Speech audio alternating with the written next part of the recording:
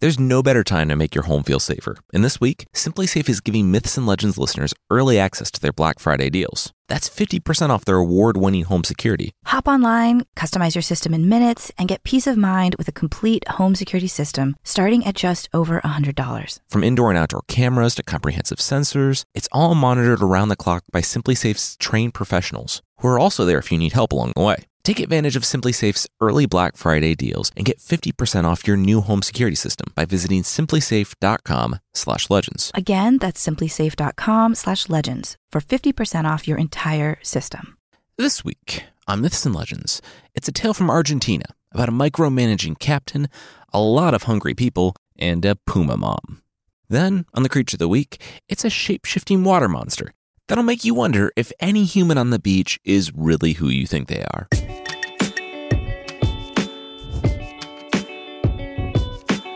This is Myths and Legends, episode 248.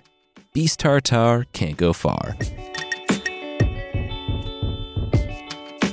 This is a podcast where we tell stories from mythology and folklore. Some are incredibly popular stories you might think you know, but with surprising origins. Others are stories that might be new to you, but are definitely worth a listen. Today's episode hails from Argentinian folklore, where a lot happens to our main character. She's a young woman from Spain in a new place, and we join her as she stands in the middle of the camp, thinking.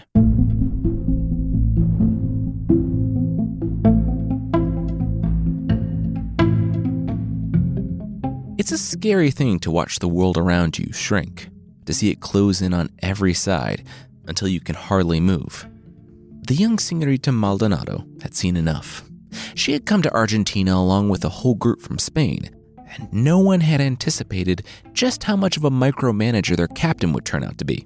It was probably mid-voyage when it became clear, but by then they were halfway across the Atlantic, by boat, and there was absolutely no going back.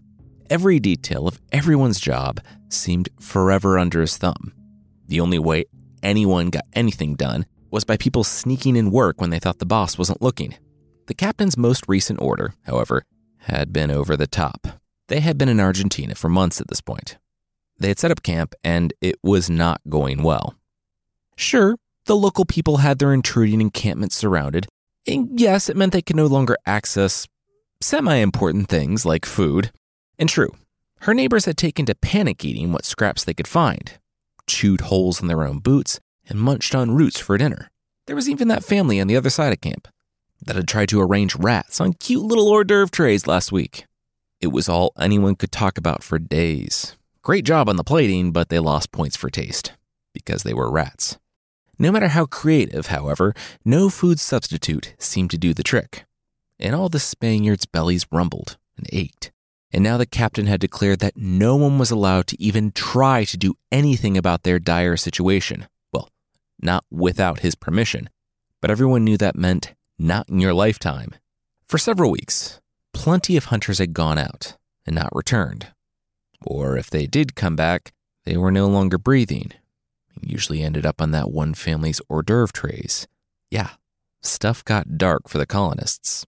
When you're eating your friends and neighbors, you kind of struggle to think about how things could possibly be worse. Well, the captain had ideas. He gathered everyone together for an announcement. So many had been lost that anyone who left to find food without the captain's permission would be hanged. He wanted to keep them safe so badly that he was going to kill them for trying to survive, because he cared for them so much. Maldonado recognized this as a death sentence, a guaranteed slow death. It was a terrible idea, and also one that could have been avoided altogether had the captain given up trying to, enslave the local people. That sort of thing was never well received. But seeing as it was on the captain's shared to-do list with the higher-ups, he'd been unwilling to change course. And now everyone was starving and would be dead soon. Señorita Maldonado shuddered at the sight of an older gentleman slurping up a leather shoelace noodle. Ugh, no amount of sauce would make that appetizing. No, this would not be her future. And so, while the captain and all the settlers were busy trading scraps of non-edibles, the young woman balled her fist, slipped out through a gap in the wall of stakes, and disappeared into the trees.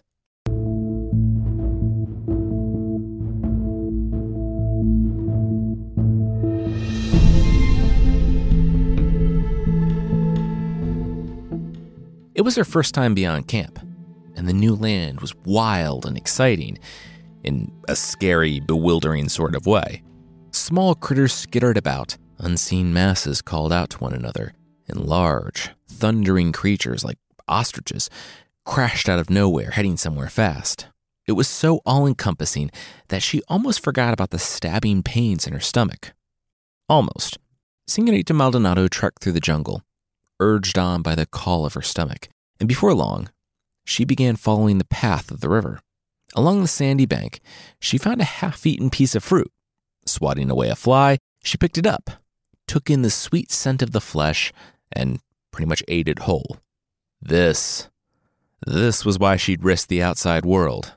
Rotten fruit, yum. But dying with a full stomach was definitely better than dying with an aching belly, after maybe eating one of your friends. Right? It was, she told herself out loud. All along the bank, she skipped from one leftover piece of fruit to the other, and by twilight, she had eaten quite the progressive fruit salad. Oh, but now it was twilight.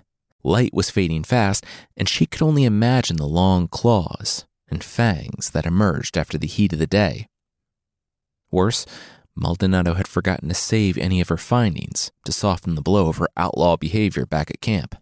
Well, there was no time to worry about that now. If she didn't move, there wouldn't be anything left to hang anyway. So priority number one for now would be getting back to camp in one piece. She jogged off through the trees, trying her best to ignore the multitude of snarls and growls that seemed to follow her every step along the way. Just outside of her vision, between the darkened trees, Maldonado ran as fast as she could, but eventually she stopped for a breather, bent over with hands resting on her knees. Her throat burned all the way down into her chest, and she stood and interlocked her fingers across the top of her head. When she was welcomed back at camp and not hanged, and they had enough food and reached an equilibrium with the locals, maybe she'd start a fitness class. Just then, something large and furry, described as, quote, things in the original tale, ran past the young woman and brushed against her arm. Startled, Maldonado took off in the opposite direction, away from the path she had first taken.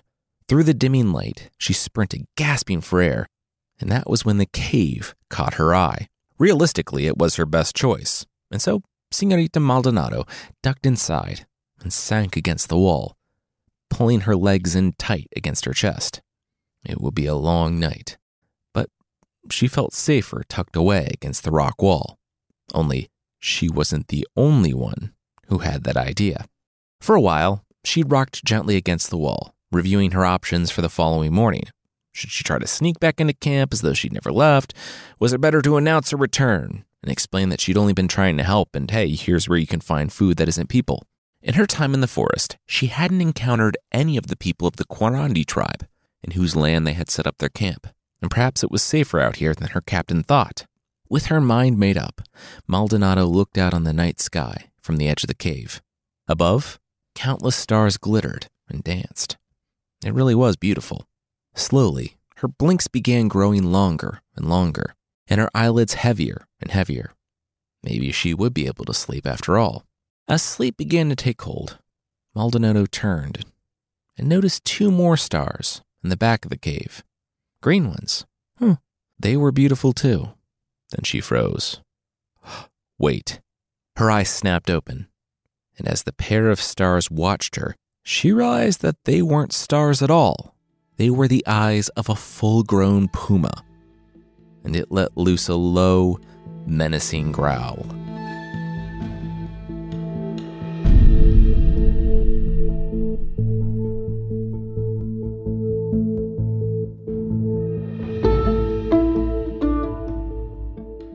Was it better to be ripped apart by something you couldn't see and therefore couldn't identify? Like, would being eaten by a puma feel less horrific if you couldn't picture it feasting on you? These were the questions that Señorita Maldonado asked herself in those split seconds of realization that she caved up with a real-life, hungry puma. However, as the young woman hunched there, waiting for the eyes to grow bigger and be overtaken by teeth and claws, and everything to go dark, another realization came. The puma was not moving. It was alive, but as Maldonado's eyes grew accustomed to the darkness, she realized that the puma was a mom. A recent one, too, a very recent one. At her side, 2 cubs squiggled and squirmed in search of food. The mother's growl took on a mournful tone as the pair of green eyes turned away. The next cub was stuck. Beef tartare was certainly a new dish for Señorita Maldonado. But the classic sayings, beggars can't be choosers, and humans living with pumas are lucky to just be alive, came to mind, and so the young woman came to find that raw meat wasn't as bad as it first sounded. It was better than human tenderloin, which, yeah, terrifyingly low bar, but here she was. In that moment after the mother's pain, Maldonado had moved swiftly and instinctively. With her own skirt, she cleaned off the newborn cubs and helped the puma deliver the third. After that, who knew what would happen next? In the hours that followed, though she was still pretty uneasy with the pumas, she did sleep, and she was startled awake just as the puma returned with a recent kill. She padded softly into the cave and dropped a limp creature at Maldonado's feet. A kindness for a kindness, all the way out here in the wilderness. For several days, the unexpected family lived in the cave. Mama Puma brought raw meat, and eventually Maldonado ventured outside on occasion to collect berries and stray fruit. There was a rhythm to her life with the pumas. After that first night, she knew that she was safe with them. They all slept in one big pile for warmth, and she would pet the cubs as they purred. And yet, deep down, a piece of her former life remained, and the people of that life might be looking for her. And one cool morning, while Maldonado was gathering fruit by the river, someone did come looking for her, but it wasn't her fellow Spaniards. A spear tip pressed sharply into the back of her neck, and she dropped the fruit in the gravel by the river. They gripped her arm, spinning her around. They studied her and spoke in hushed voices to one another in a language she didn't understand. All the while, she looked them over too. Hunters. Maldonado's tattered clothes, which were probably covered in puma fur despite her best efforts, were a dead giveaway to who she was and what her presence represented. The hunters grabbed her hands and began leading her away from her own camp, but more importantly, away from the pumas. She didn't even get to say goodbye or thank you.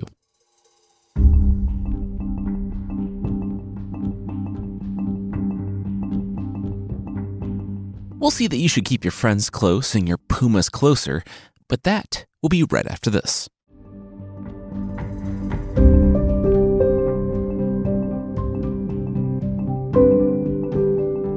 For most of the day, the locals left her tied in the center of their village. The original story says that they were a band from the Quirandi tribe, the same tribe that currently surrounded the Spanish colonists. It was obvious that this young woman had come from the enemy. Everyone, young and old, crowded around to have a good look at the mysterious captive. Little girls snuck up behind her to stroke her hair and marvel at the newcomer before she could turn her head. It was an exciting game, with the woman who feared for her life. Young men hung farther back and marveled just the same. From her vantage point in the center of the village, Maldonado could see the deliberation. Some gestured toward the Spanish camp with passion in their voices. Others pointed toward the girl with a softer tone. Pity.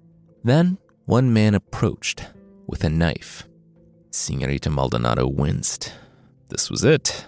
She would finally have an answer to the question of whether or not it was best to see the blow that killed you. But then the man began sawing at the ropes instead. Moments later, her hands were free. For hours, the crowd had looked upon her with a mix of curiosity, disdain, and pity, but now it was just dispersing. Maldonado looked around, confused. What was happening? One of them approached. It was their leader, she assumed, the one who boomed the final decree. He spoke her language.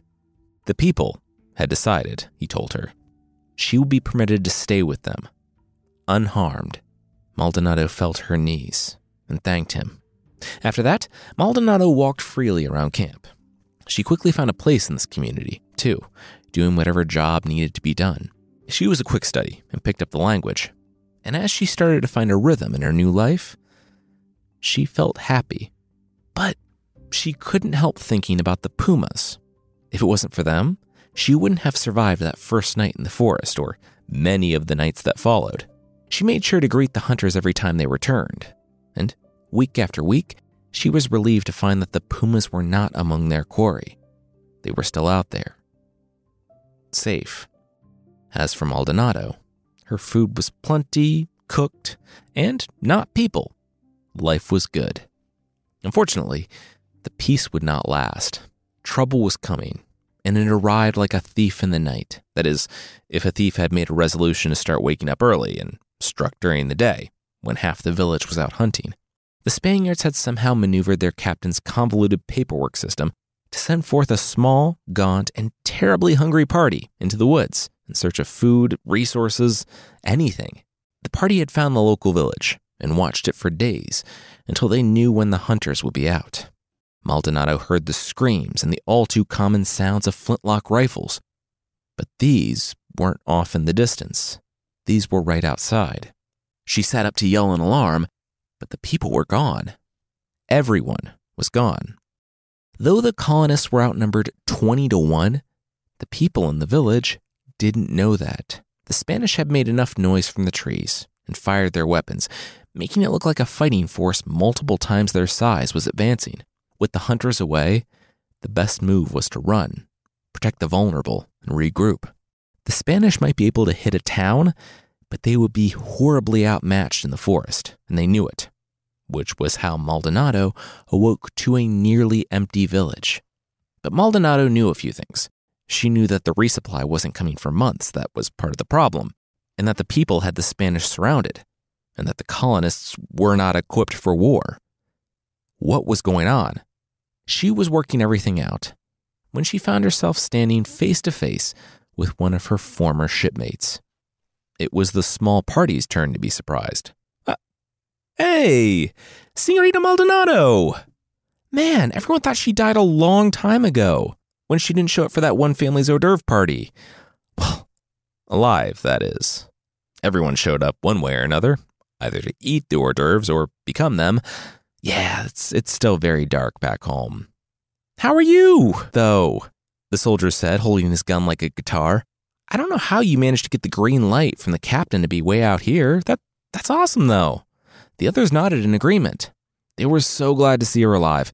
Maldonado feigned a smile. Yeah, about that.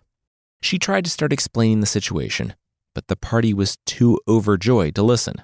Looping their arms around hers, they began to walk back to camp, eager to show the captain and the others that Señorita Maldonado was very much no longer dead.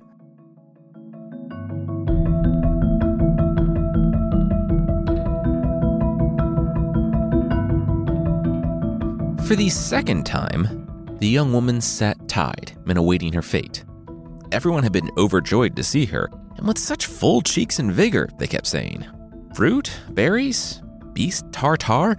They knew what two of those things were, but they were eager to try her radiant new diet from the woods. Her skin positively glowed. It was like she wasn't eating boots like the rest of them. The captain strode out, shooing everyone away who was catching up with Maldonado. She dies, he barked. The people gasped. What? Why? She knew where the food was and had befriended the surrounding people. Maybe peace was possible after all. The captain shook his head. She broke the rules, my rules. And she will hang, as will everyone else who disobeys my orders. It was then that Maldonado spoke up. I was hungry, she yelled. Part of her had been convinced that the captain would ultimately show leniency on account of their dire circumstances, but now she realized that she was wrong. Already, he produced a thick rope from the inside of his coat. Struggling to her knees, Maldonado beseeched the captain. To stay was a death sentence. She had gone out to find food, and she'd been successful. Just look at her, she was alive. The captain shook his head. She'd broken the rules, and he could not let that slide. What came next? Casual Fridays where people didn't have to wear wool in the jungle? An hour off once a week? Ridiculous. This was his camp, and he was in control. He was protecting his people. In that moment, Maldonado's panic turned to anger and realization. Not only was their captain a poor leader, he was cruel. Wild beasts, pumas, hardworking local villagers, all these things the captain feared, and yet, out there beyond camp, they had all shown her kindness. More kindness than the micromanaging captain was now willing to give. Over the next few minutes, the young woman shared all about her recent adventure. The food, the puma, the villagers. A murmur grew among the people. One person pointed out all the truth that she was dropping, and the people agreed with her. The captain was being cruel. He was cruel. He was all rules and no heart.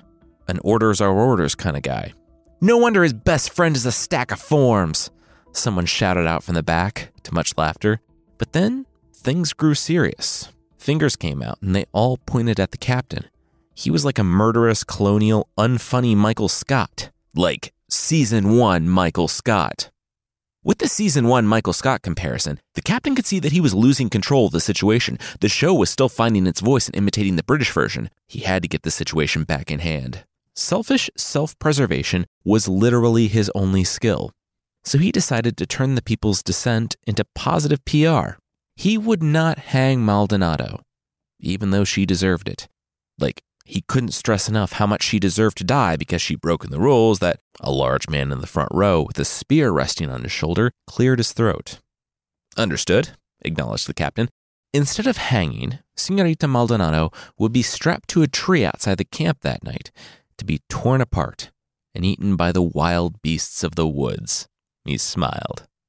And they shouldn't say he never gave them anything. It was such a kind gesture. Such a compassionate adjustment to the young woman's sentencing that the people praised their captain and headed over to the one family's tent to celebrate social progress with some invisible hors d'oeuvres. But in the center of camp, Maldonado sank onto her heels. So, she would die after all. Also, all these people were really easy to win over. Wow! Since when is being torn apart by wild animals better than hanging? When she looked up, the captain was staring at her with a smirk. Without a word, he turned and disappeared behind the flap of his tent.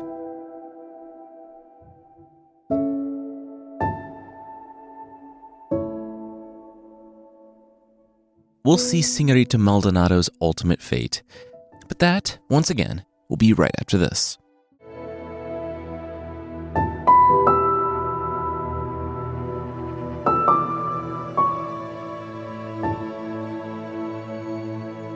Sir, a word? In his tent, the captain looked up and motioned the pair inside. For several days, morale at the camp had been low, the mood somber, and the conversations held to a minimum. Bodies busied themselves washing this, straightening that, but all the minds thought only of Señorita Maldonado. Her absence from camp, her lack of screams out in the woods, and the captain's latest order, it all cast a great shadow over the survivor's existence. After the first night of Maldonado's punishment, several people had asked the captain for permission to check on her, to see if she was still alive, but the answer had been no. Anyone who dared disobey the captain would be hanged, he had said, and all knew that there would be no leniency this time. Then, for days upon days, the answer remained the same, and by now, the young woman was surely dead. Please, let us go to her so we can put all this behind us, pleaded one. We know how this ends, but just let us have closure. Let us know for sure, urged another. And so the captain finally relented and stamped his approval that a few should be allowed to go check on the body. He did it on those awesome triplicate forms he brought all the way from Spain, the ones he never got to use, on account of everyone dying because he took up so much space with the triplicate forms. The pair thanked the captain, left the tent, and headed for the edge of camp. Along the way, they passed by that one family's tent, and just before it was out of view, a woman holding up a fancy tray burst out of the flap, asking if the couple could bring her back a sweet morsel for the party. Too dark? Too dark. Sorry. Safe trip. Or not. The couple gripped each other's arms and hands as they crept silently to the trees where the captain had left Señorita Maldonado. It would be gruesome, they told themselves. So be prepared. Take deep breaths, remain calm. One shielded their eyes and screamed, and the other froze. They'd found the young woman all right. Just before they neared, an enormous puma sprang from the bushes, growled, and disappeared through the trees.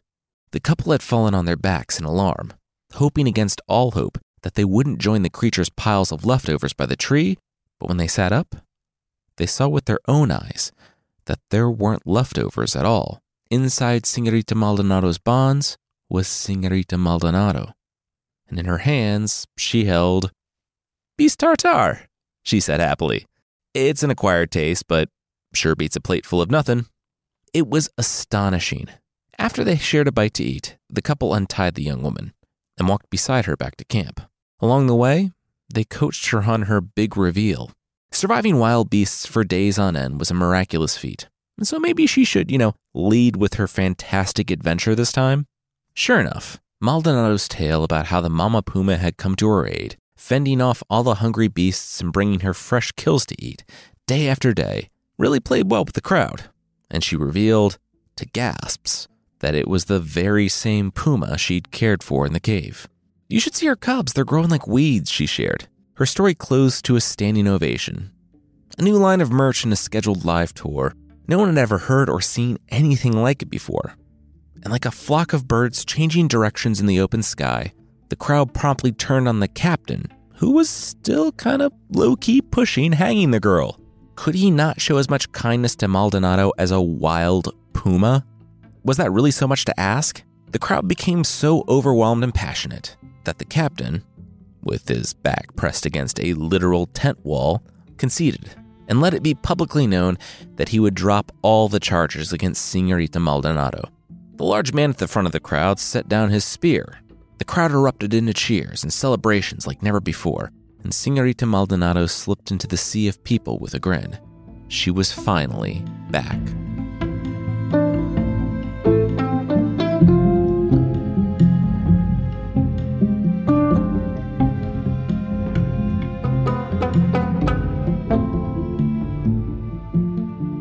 And she stayed this time, outliving the captain and becoming something of a legend herself. One version I found said that she helped found the city of Asunción and that Maldonado, Uruguay, was named after her, which does not appear to be remotely true. It was apparently named after the lieutenant of an explorer who stayed there when the explorer went home. It's a nice thought, though. Regardless, the story of Senorita Maldonado stands as a testament to courage, kindness, and that the people on the other side of the wall might not be as scary as you think. If you're not trying to conquer them. Next week, we're telling 2 stories of sorcerers' apprentices, and we'll learn about maybe why you don't want to major in talking to animals at your local wizard school. If you'd like to support the show, there's a membership thing on the site. For less than the price of a multicolored mop slipper shoe cover, that you and 9 party guests can fit over your shoes to clean while you socialize, you can get bonus episodes and ad-free versions of the show that won't turn your slippers into actual slip hazards and put your guests to work.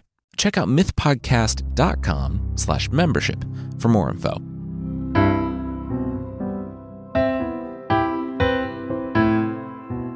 The creature this week is the Wani from Japanese folklore. The Wani is a powerful, shape-shifting water monster that rules the waters of the deep. Capable of taking on human form, it lives in large coral castles with plenty of living space for its snake-like body and multiple fins. And there's not just one, either. There are actually lots of Wani in the world, all operating a very strict chain of command. At the top, you have the Owatasumi, the Dragon King of the Sea. We've talked about him before. If you've ever seen the tide change, you've witnessed the effect of his, quote, tide jewels. One of the main stories around the Wani goes like this. There was once a set of brothers, demigods, named Huri and Huderi. Huderi had a special fishing hook, and one day he let Huri borrow it.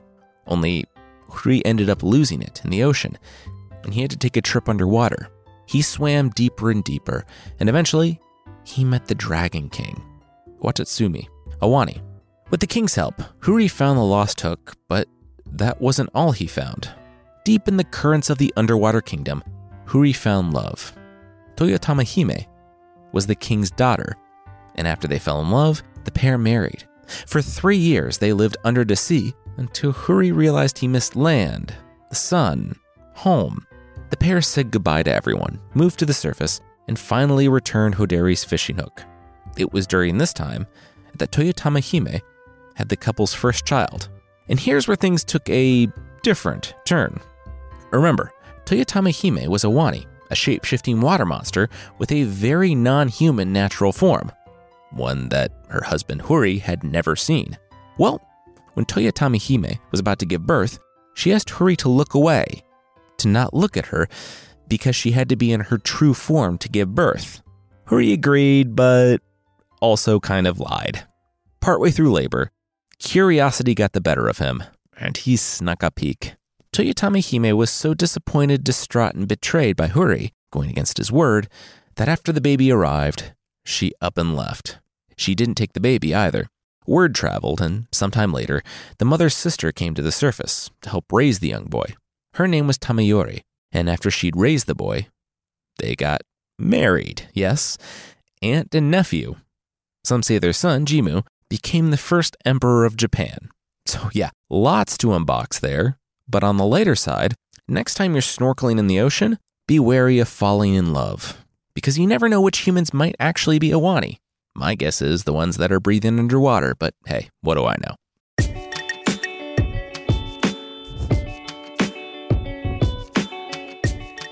That's it for this week. Myths and Legends is a podcast by Jason and Carissa Weiser. Our theme song is by the band Broke for Free, and the Creature of the Week music is by Steve Combs. There are links to even more music in the show notes. Thank you so much for listening, and we'll see you next time.